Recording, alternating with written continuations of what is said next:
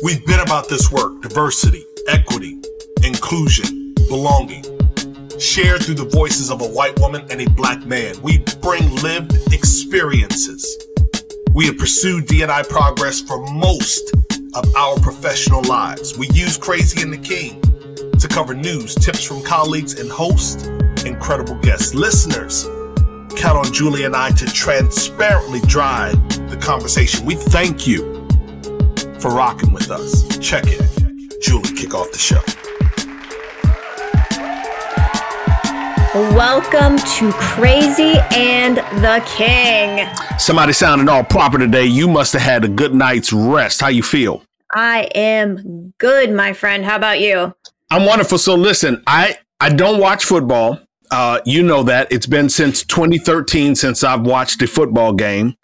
But I was watching one of my favorite podcasts, which is I Am Athlete, and they brought up the name of a person I had never heard of before. I want to know if you know the name Pat McAfee. Oh, God, yeah. He's a Colt. See, I knew it. I knew it. So now let me tell you. Don't watch football. Had never heard of him before. He joined, apparently, the league a couple of years before I stopped watching football. Yep. But now he has an incredible podcast and show. And so I went to his Twitter feed, and he's got a video up top, Jay. He gave away almost like, I don't know, like $5-6 million. Did you see? Have you seen that? No, but he is known around Indianapolis for his generosity.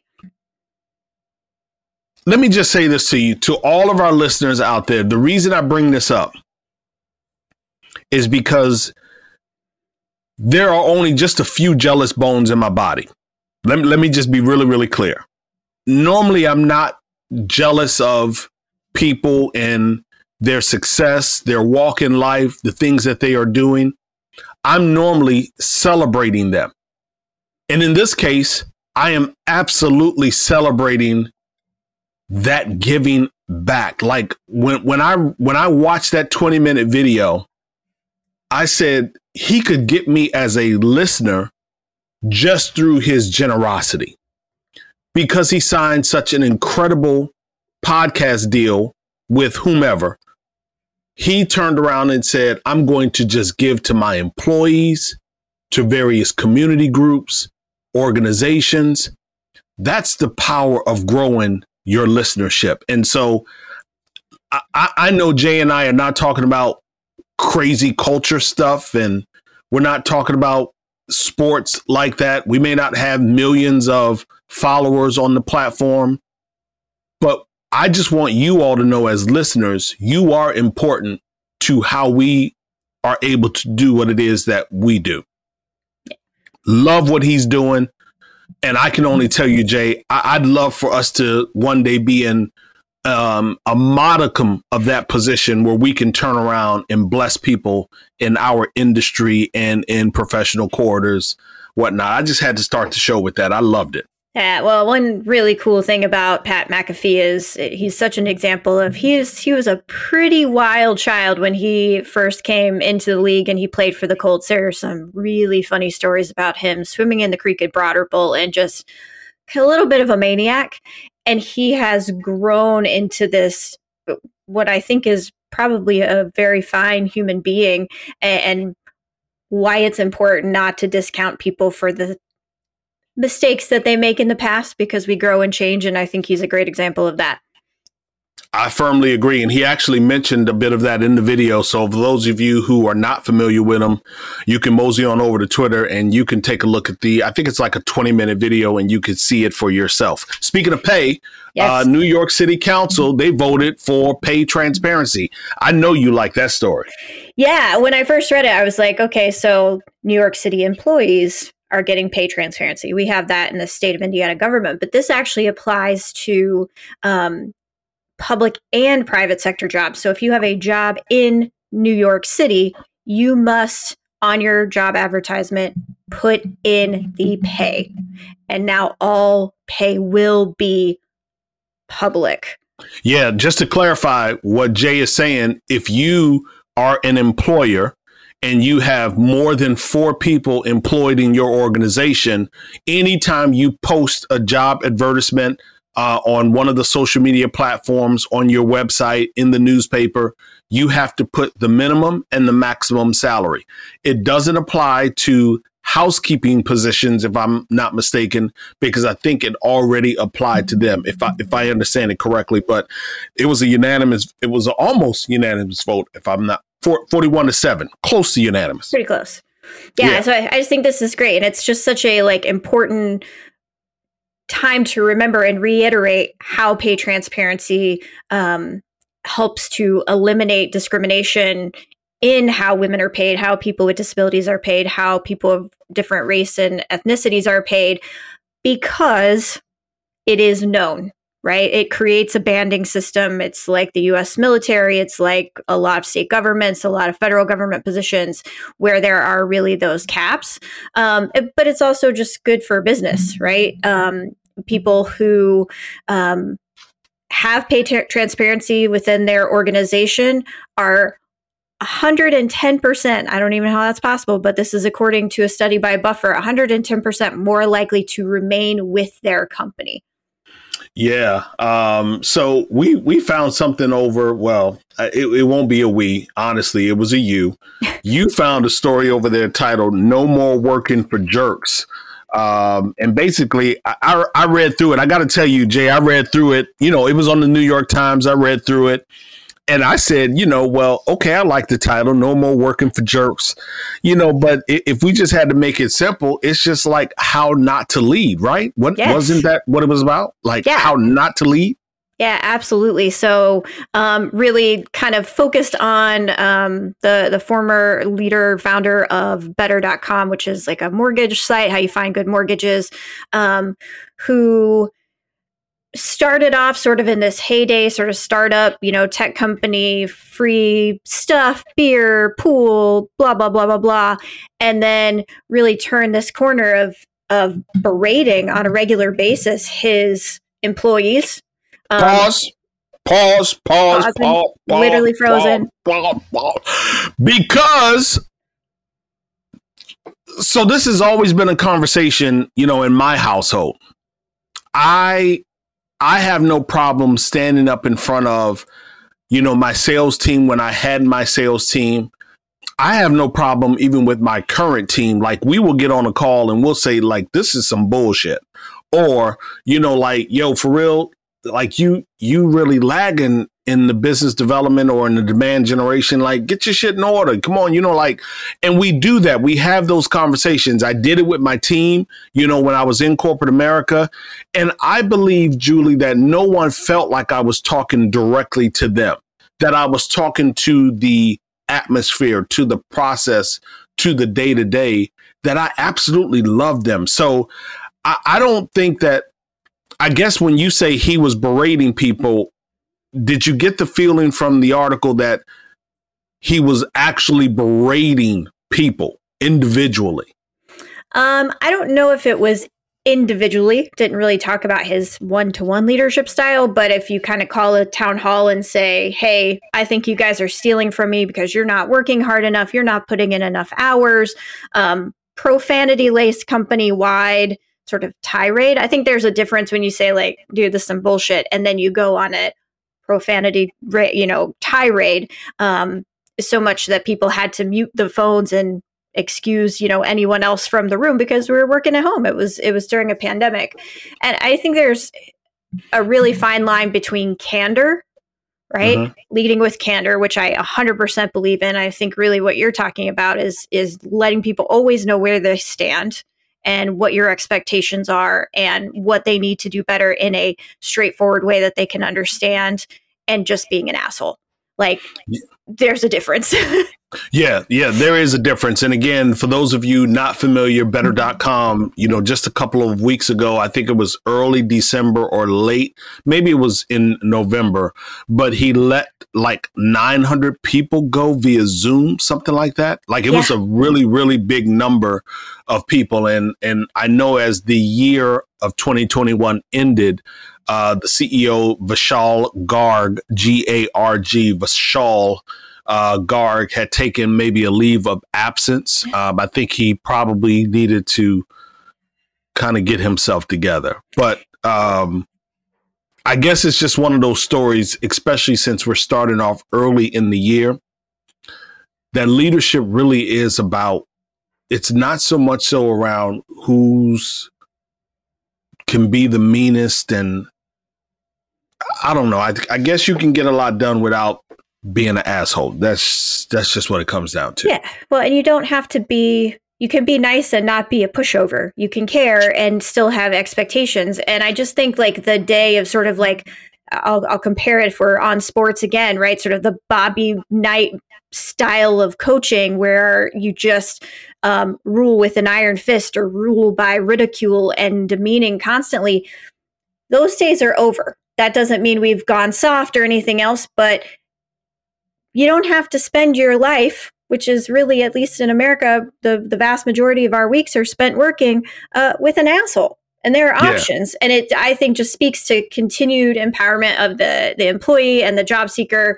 And that as companies, we're still not teaching people how to lead. I think a lot of times we're teaching them how not to lead.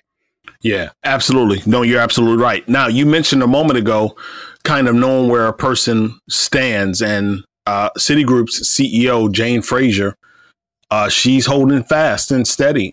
So basically, I think they have like until January 14th to upload into the system that they employees have been vaccinated, and that if they don't upload that documentation into the system, they're going to be on paid leave, and they have until, I think it's paid leave, but point being, they will be on some sort of leave, and then they have until January 31st to get vaccinated. And if they're not vaccinated, as it stands right now, their employment with Citigroup is going to come to an end.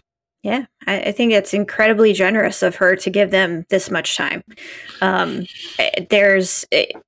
We still obviously have a case in front of the court, but right now, I believe the OSHA mandate went into effect on January 4th, requiring the employers with 100 or more employees to put a vaccine or testing mandate into place. To me, I think it's very generous that she's allowing them to go on leave and to have some even more time to think upon their ability to care for one another.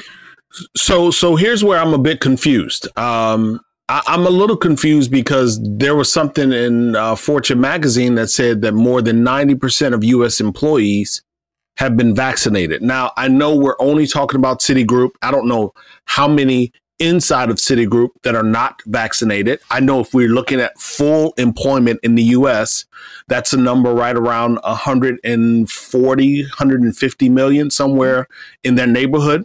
So if I look at 90% of that, what we're talking about is something in the neighborhood of 10 to 30 million employees that have not been vaccinated. Of course, some of them being inside of Citigroup. So I struggle with these numbers. And this is one of those instances where I always caution people to have I don't want to say a loose and untrusting relationship, but to just kind of keep it in perspective when we are seeing some of these numbers, data, just have a loose perspective relationship with the data. Because again, if 90% of US employees are vaccinated, then this really should be like a non-starter, a non-issue. It should be. It should be a non-starter. It should be a non-issue. And it should have been a non-starter and a non-issue months ago. Well, hold on. But that was before these, well, let's just say Omicron. I won't say various variants. Let's just be very specific about Omicron. And we saw in the Wall Street Journal, I think it was the Wall Street Journal, and this is not coming from, some crackpot scientists. This is coming from a Nobel Peace Prize winner. His name is Luc Montagnier. I think I'm pronouncing that name correctly. He co-wrote a piece. Luc Montagnier and Jed Rubenfeld wrote a piece on January 9th of this year. And basically they said that the best policy might be to let Omicron run its course while protecting the most vulnerable, naturally immunizing the vast majority against COVID through infection by a relatively benign strain. Basically saying, lift the vaccine mandates. It's not working. The vaccine is not necessarily preventing. It's certainly keeping people from dying and being as sick, but it's not preventing people from catching it. So they were like, why are we having vaccine mandates? And this is a Nobel Peace Prize winner. So again, there is argument out there that I think we should be considering. Let me just say that.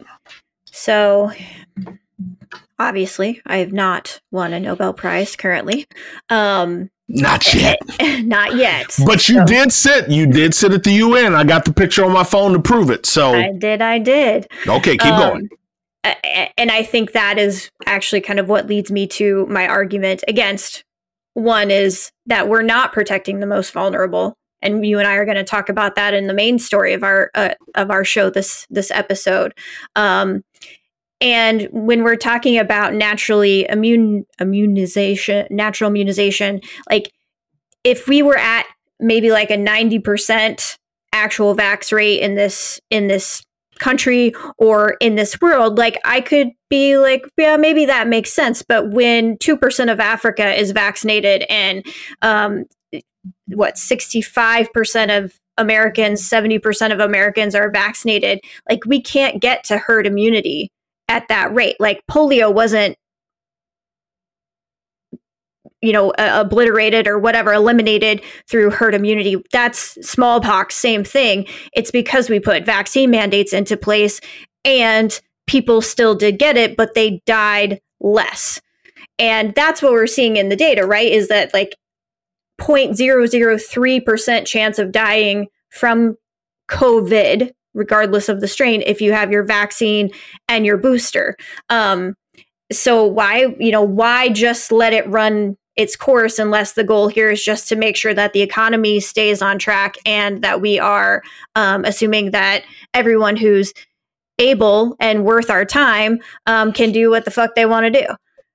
Yeah, but here's the funny part. The economy isn't on track. It doesn't matter how we look at it, because again, I still firmly believe that we messed up last year, in 2020, definitely last year, when we just didn't simply lock things down seriously for some, I don't want to use the word significant, but we didn't lock things down, limit people's movement in a way that was substantial. I think if we would have done that, I think I just think that we might be in a different place. I think the longest was like 30 days, 3 weeks, something like that. And, you're going to places like Spain, places where you went, like they're doing months. Yeah. They were doing months of lockdown. And so I just don't think that we took it serious enough. And now we are paying the price. Schools, you got children walking out of schools over in California and New York today as of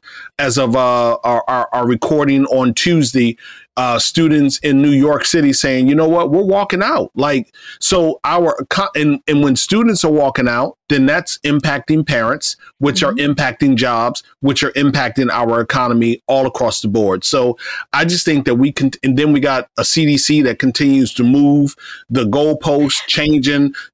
It's like all over the place. And so this is one of those stories that, it is certainly not going to fade away anytime soon. It's going to remain in our news cycle, and for good reason. Yes. And I think at the end of the day, if you can just stop being selfish, you have over a year's worth of data to just go get the jab and get it done. And you're able to, which is 99% of us, then we wouldn't be having these conversations, right? We're having these conversations because people refuse to go and do what is best for themselves and what is best for their neighbors. And Absolutely. That sucks. So I laughed at this story because I did this every day, this next story. I'm so glad that this one landed for you and that you took it and you started it, because I like people to be able to tell their own story. So go ahead, you laughed. Okay. Talk about that.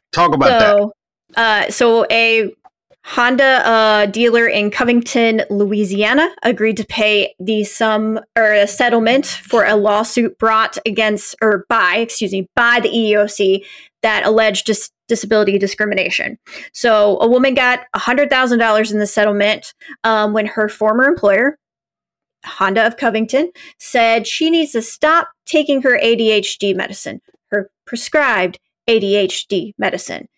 And then to make sure that she did, holy shit, made her take a drug test. And then, welcome to my brain. Keep going. I want you to do the whole thing. Keep going. The boss says, hey, you don't seem like you're very focused on your job anymore. No shit. And then they fire her. Yep. What?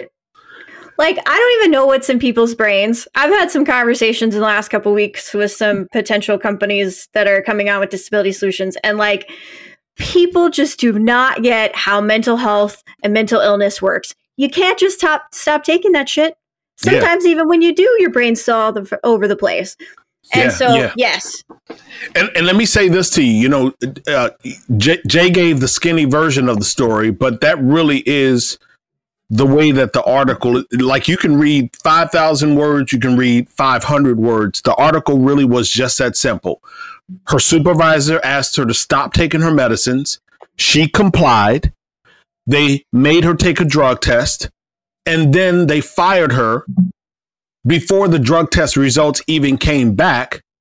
And it's like so incredibly wild. And here's why I put the story in. Yes, I smiled about it, but it is a serious matter. And considering how people are going through the pandemic and so many other of life's issues right now, we cannot minimize the importance of mental health. We cannot minimize the presence of people in our workplaces that have mental issues, challenges, scenarios, circumstances. We cannot minimize that. So while we are, smiling and trying to have some fun around this story, the seriousness of that is mental health is something that we should not play with. All right. Perfect way to end it. Let's go to our ad break for this week, and I'll see you on the other side. Beautiful thing.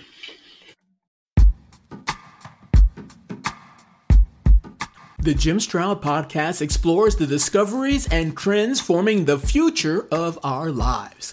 Brain-to-brain communication, robot bosses, microchip implants for workers, and artificial intelligence replacing human workers are all happening now. If you want to know what's happening next, subscribe now to the Jim Stroud Podcast. So, I learned my lesson in Q4 of 2021. And that lesson was be slow to tweet. So I was very slow to tweet, faster on the copy and paste. And so I copied the hashtag My Disability Life is Worthy. I copied that hashtag and I sent it over to our dear friend Matt Stubbs in London.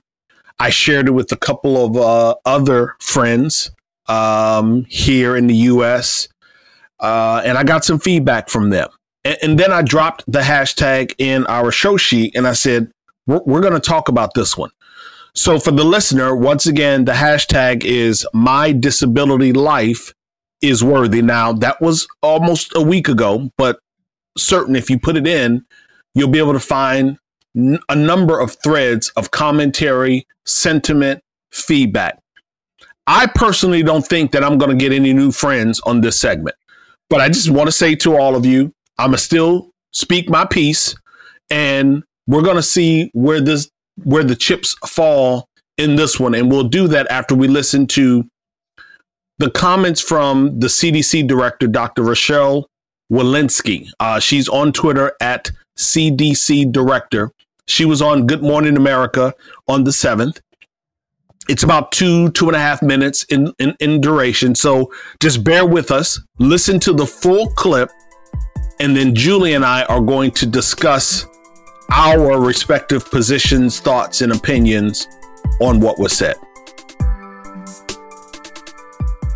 Joining us this morning is the director of the CDC, Dr. Rochelle Walensky. Dr. Walensky, I want to dive right in. Thanks so much for being with us this morning. Your agency, you know this, is facing a lot of criticism over these new guidelines over isolation and not requiring a 5-day test to get out of those isolations. The American Medical Association is going as far as saying they're not only confusing, but they risk spreading this virus even further. Are they wrong? Let me just clarify and say isolation. We talk about isolation in the context of people who've had a positive test, who know that they are infected. And we have now dozens of studies referenced on the CDC website that have demonstrated that you are most infectious in the 1 to 2 days before your symptoms and the 2 to 3 days after your symptoms. So by 5 days after your symptoms, the vast majority of your contagiousness is really behind you. And what we say at day 5 then is, are your symptoms gone? Are you feeling better? Is your cough gone? Sore throat gone? And if so, then it is safe to go out if you are wearing a mask all the time. And that means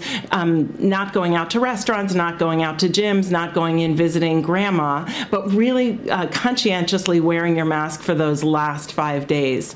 Now, some have said that they are interested in using an antigen or a home test at the end of those 5 days. And if people are interested and have access, then they may choose to take that extra step and do that antigen test. We've provided some guidance as to how to interpret that. And that means that if that test is positive, you should stay home for those extra 5 days. But if that test is negative, you should go out and continue to wear your mask. Now, I've read the AMA statement and I have deep respect for the AMA, but I will also say we've heard a lot of support for our ongoing guidance from public health partners, from other clinical and laboratory partners as well. But is part of the consideration in not requiring a negative test after these 5 days because there aren't enough tests to go around in this country? You know, we make these recommendations in the context of science, in the context of ongoing epidemiology, in the context of what is feasible in collaboration with our public health and local and state public health partners. And through that discussion and through the discussions within CDC with our own subject matter experts and with the FDA, we made the recommendation, these tests are actually not authorized for the purpose of evaluating contagiousness. I want to ask you about those encouraging headlines that we're talking about this morning, this new study showing just how well vaccines are working to prevent severe illness. Given that, is it time to start rethinking how we're living with this virus, that it's potentially here to stay? Really important study, if I may just summarize it, a study of 1.2 million people who were vaccinated between December and October and demonstrated that severe disease occurred in about 0.015% of the people who received their primary series, and death in 0.003% of those people.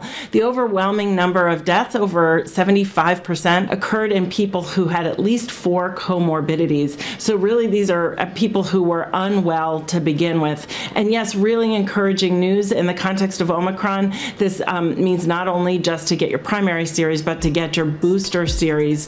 And yes, we're really encouraged by these results. Dr. Walensky, thanks so much for your time this morning. Thank you.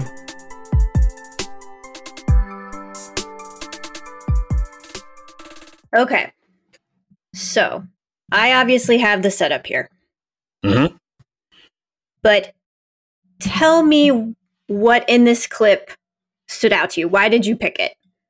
So I picked it because she said towards the end, 75% who are seriously ill or dying have 4 or more comorbidities. People who are very unwell.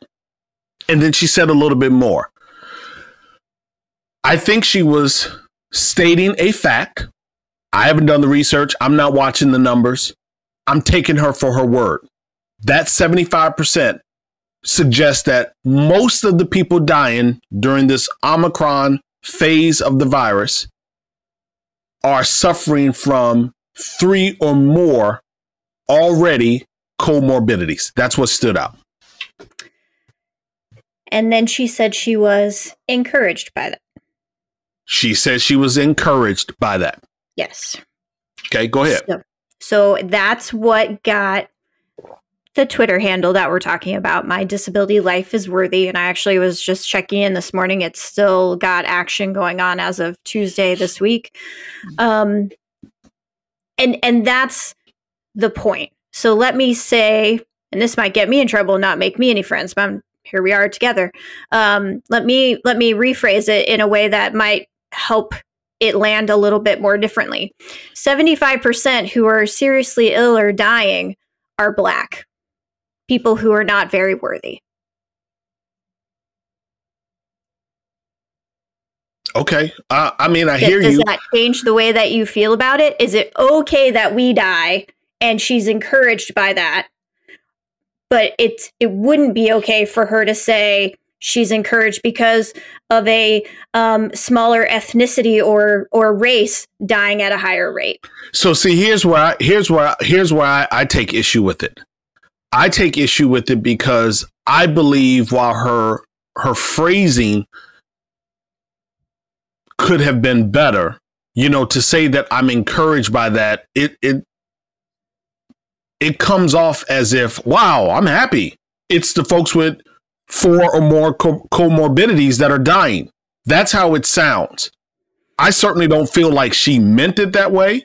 So I'm with you that she could have changed that language could have been different. She could have said something to the effect of, I'm absolutely encouraged by the fact that people that are healthy, people that have been, again, vaccinated, protecting themselves, they are experiencing minor, whatever the case may be.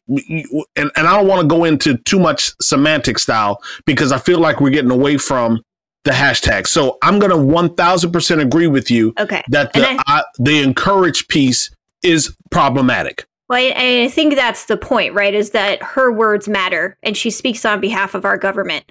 Okay, but hold on. In the entire clip, she did not use the word disabled or the disability community. I looked at the guide for the CDC around comorbidities, and there are 6 of them. And so here's where I need a bit of your help. Okay. And I don't know if you know the answer, but because she didn't use the word disability or disabled community or phrase disabled community, she didn't say anything around people with autism, people that were in a wheelchair, people that were paraplegic, people with mental illness. She didn't say that. Comorbidities like rheumatoid arthritis and I can list them. Are the people in the disability community over-indexing in these comorbidities? Because I don't know that to be the case, but I don't know. Well, the general definition of a comorbidity is a disease or disability or illness that often occurs with another one. So I have ADHD. I also have comorbid anxiety, depression, and panic attacks, right? So those are things that are comorbid, that co-happen with my mental illness. And so a person who has a spinal cord injury is more likely to have other illnesses, diseases, or disabilities that happen or co-occur and make them more vulnerable to infection, to death, than a person who doesn't have that. And so when she says comorbidities, she's talking about people who have disabilities like rheumatoid arthritis and might also be wheelchair bound because of that rheumatoid arthritis, diabetes, people who may have lost a limb because of their diabetes, all of those things. And I'm being very, very general, but but the use of the word comorbidities, especially complex multiple comorbidities, is really only talking about our community. It's not talking about any other race, gender, ethnicity. That it is people who have very significant disabilities. That's wait a who minute. it is. Pause. Wait a minute. Okay, so as I'm looking at this sheet, and just for our listeners out there, real quick, diabetes, cardiovascular disease, chronic obstructive pulmonary disease, asthma, cancer, arthritis, hypertension, angina, heart disease, stroke, history of stroke.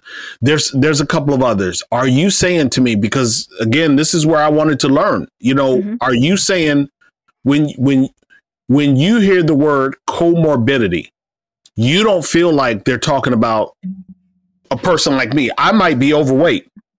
And so if Torrin is overweight, Torrin also might suffer from hypertension. I might also suffer from something else. Are you suggesting when you just said that the use of the word comorbidity more often than not is talking about people in the disability community? And I'm able-bodied and I'm still overweight versus people in the able community? Yes. So we're talking about the simultaneous presence of two or more diseases or medical conditions, right? That's the definition.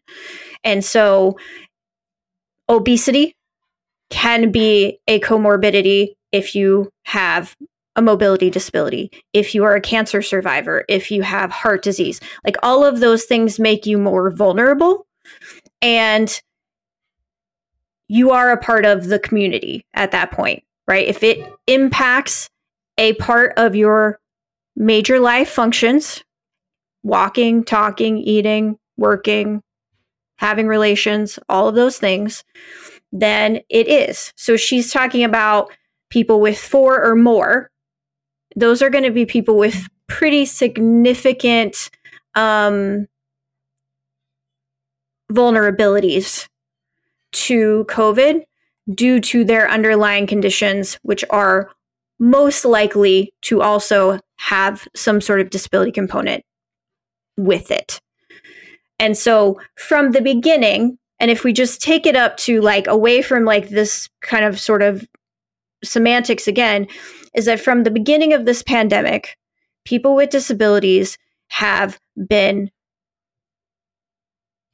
consciously and actively worked against to provide access to healthcare, to provide access to vaccines, to provide support and treatment for the COVID-19 disease, because their disabilities make them less valuable than someone who is able-bodied.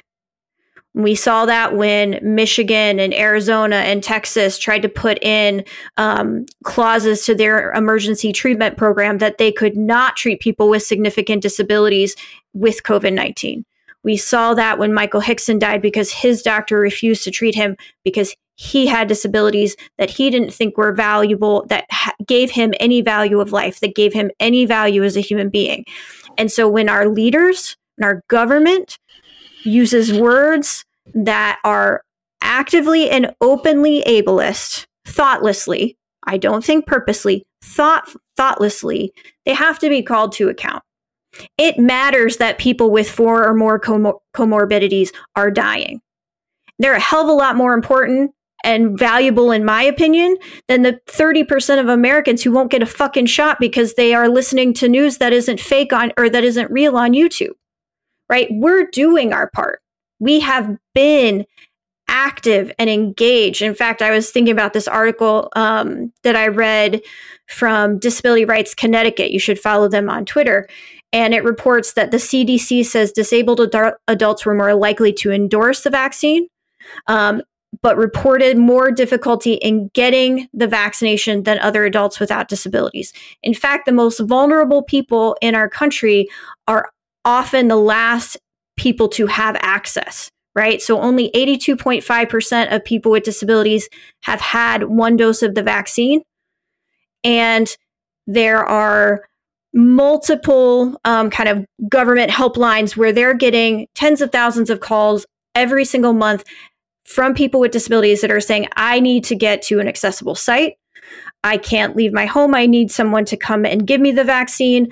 I tried to get a vaccine, but I can't physically get into a location where there is a vaccine because the vaccine site is not accessible. And so the words matter because we've seen those words put into action for the entirety of the last 2 years. Yeah. So when I sent the hashtag over to Matt Stubbs in London, and shout out to you, Stubbsy. Thank you so much for, just being who you are, supporting Julie and I, Crazy and the King, sharing, always retweeting, showing us articles. He hit me back with the response, and probably the first line in his response, he said this is a global phenomenon. He actually said that in the UK, somewhere in the neighborhood of at least 3 DNR cases have been uncovered where doctors are actually, I don't want to say forging signatures, but doctors are making the determination, very similar to the Michael Hickson case. Doctors are making the determination to not resuscitate individuals that are disabled. Absolutely not their decision. He goes on to say and talk about, it really is, it's an issue. And he said like 2 out of 3 people in the UK would have been that 75%. I'm assuming he meant 2 out of 3 disabled people in the UK would have made up that 75% statistic here that she mentioned in terms of those that are dying. So it really was one of those things where, honestly, it was a genuine listen for me. I said, I'm going to listen to this because I only heard a clip the first time, like 20 seconds or something like that. Searched to find her entire comment, which is why we played it in its entirety. We didn't want you to think we were being hyperbolic or taking it out of context. And I said, she didn't mention, so I need to learn. I need to understand why the hashtag is trending, popping the way that it's popping. And what I took away from this conversation and that pause in listening, just listening and not commenting,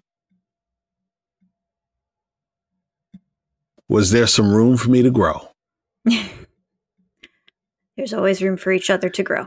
There was some room. Podcast. Yeah, there was some room for me to grow. And I had the chance to grow from Saturday until today. And I love that. Like, I absolutely love that room to grow. I was exchanging tweets with T. Tara Turk Haynes on Twitter, and we were talking about intent versus impact. And my story around that intent versus impact type thing. And I was just, I said on Saturday or Sunday when I sent this tweet out, if you have good intent, don't become a shrieking violet. Your impact may be wrong.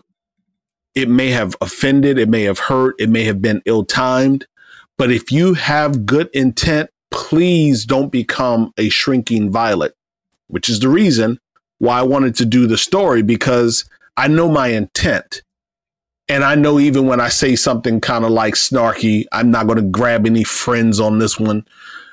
I want people to know my intent. And so hopefully you all as listeners learned the way that I learned. So thanks for really, really like schooling me, even in your noviceness, if you will, because you didn't really get into the health and the data and all of that. You just kind of broke it down like I could understand it, and our listeners should be able to understand it as well. So thanks, Jay.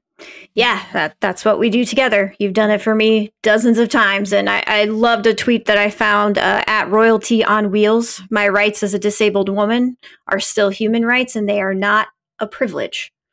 Take us into her voice. My rights say that again, my rights as a disabled woman are still human rights and not a privilege. Love that. Our Her Voice segment where we amplify women that are making moves. First woman this week is Amy Schneider. Last week, she became the first trans woman and 4th ever contestant to surpass the $1 million in earnings mark on the show Jeopardy. And on November 17th, 2021 is when her run began. I guess that was like her first show. And Amy Schneider said, "I don't actually think about being trans all that often. And so when appearing on national television, I wanted to represent that part of my identity accurately, as important, but also relatively minor. I also didn't want it to seem as if it was some kind of shameful secret." Shout out to Amy Schneider, who is collecting several bags. And then we also have Rachel Bolkovic, who is set to become manager of the New York Yankees Low A squad. So their feeder team, the Tampa Tarpoons. Tampa Tarpoons. That would make her the first female manager in the minor league. It is just one of Bolkovic's latest glass ceiling shattering move, following her first as a strength coach and a Yankee sitting coach. And last but not least, Golden Globes. They weren't televised this year, but Michaela J. Rodriguez from the show Pose. She's the first trans actress to win a Golden Globe for Best Actress in a TV drama. So those three women are our Her Voice segment shout outs for this, our second episode of season number 4. And quote for this week, one that sits on my heart often right now: "Truly, whoever can make you believe absurdities can make you commit atrocities.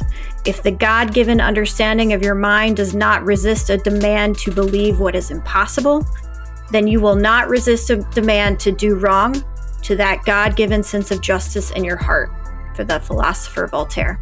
Voltaire. Joe Madison is on his day number, I believe, 66 or 67 of his hunger strike. Hashtag hunger strike. You can get out on Twitter. You can see some of my posts, but more importantly, you can call your 2 senators. I don't care if they are Democrat or Republican or other.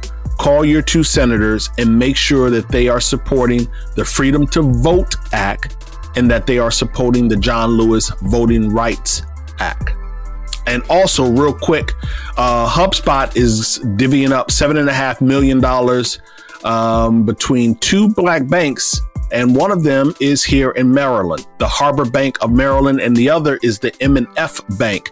But HubSpot basically is doing what Julie and I talk about often: put some money in a black bank. So they're dropping $7.5 million between the 2 banks, helping them or putting them in a position where they can reinvest in the communities that they support. Shout out to HubSpot and CFO Kate Bucher. And name drop this week to the ladies at the HR Wonder Woman podcast, who have wrapped up their show with a full 3-season run. I think we started about the same time. To Wendy Daly on Twitter at WYNDALL93 and Ann Tompkinson at ANNETOMK. Follow them for their remarkable wisdom in our world and their commitment to D&I and making all things in HR more equitable. Congrats, ladies. Yeah, congratulations. And Pat, listen, Mr. Pat McAfee, you got a couple of you got some dough cheese over there. Some of that dough cheese, some of that Lucci. You got some of them greenbacks, some of that Skrilla. You got some of them dollars. Listen, you don't have to give any of them to Jay and I. We don't want the money, but I would absolutely love if you on your show would give Crazy and the King a shout out. Let folks know that Crazy and the King is doing everything that it can to bring people together around the discussion of diversity, equity, inclusion, and belonging. Julie and I close reminding each and every one of you to share the pod. Like, send it over to Pat McAfee. Tag him on Twitter. Share the pod, share your voice. Be a better human. Let's create better culture, better teams, and better workplaces. For now, Jay and I are Ghost. See ya.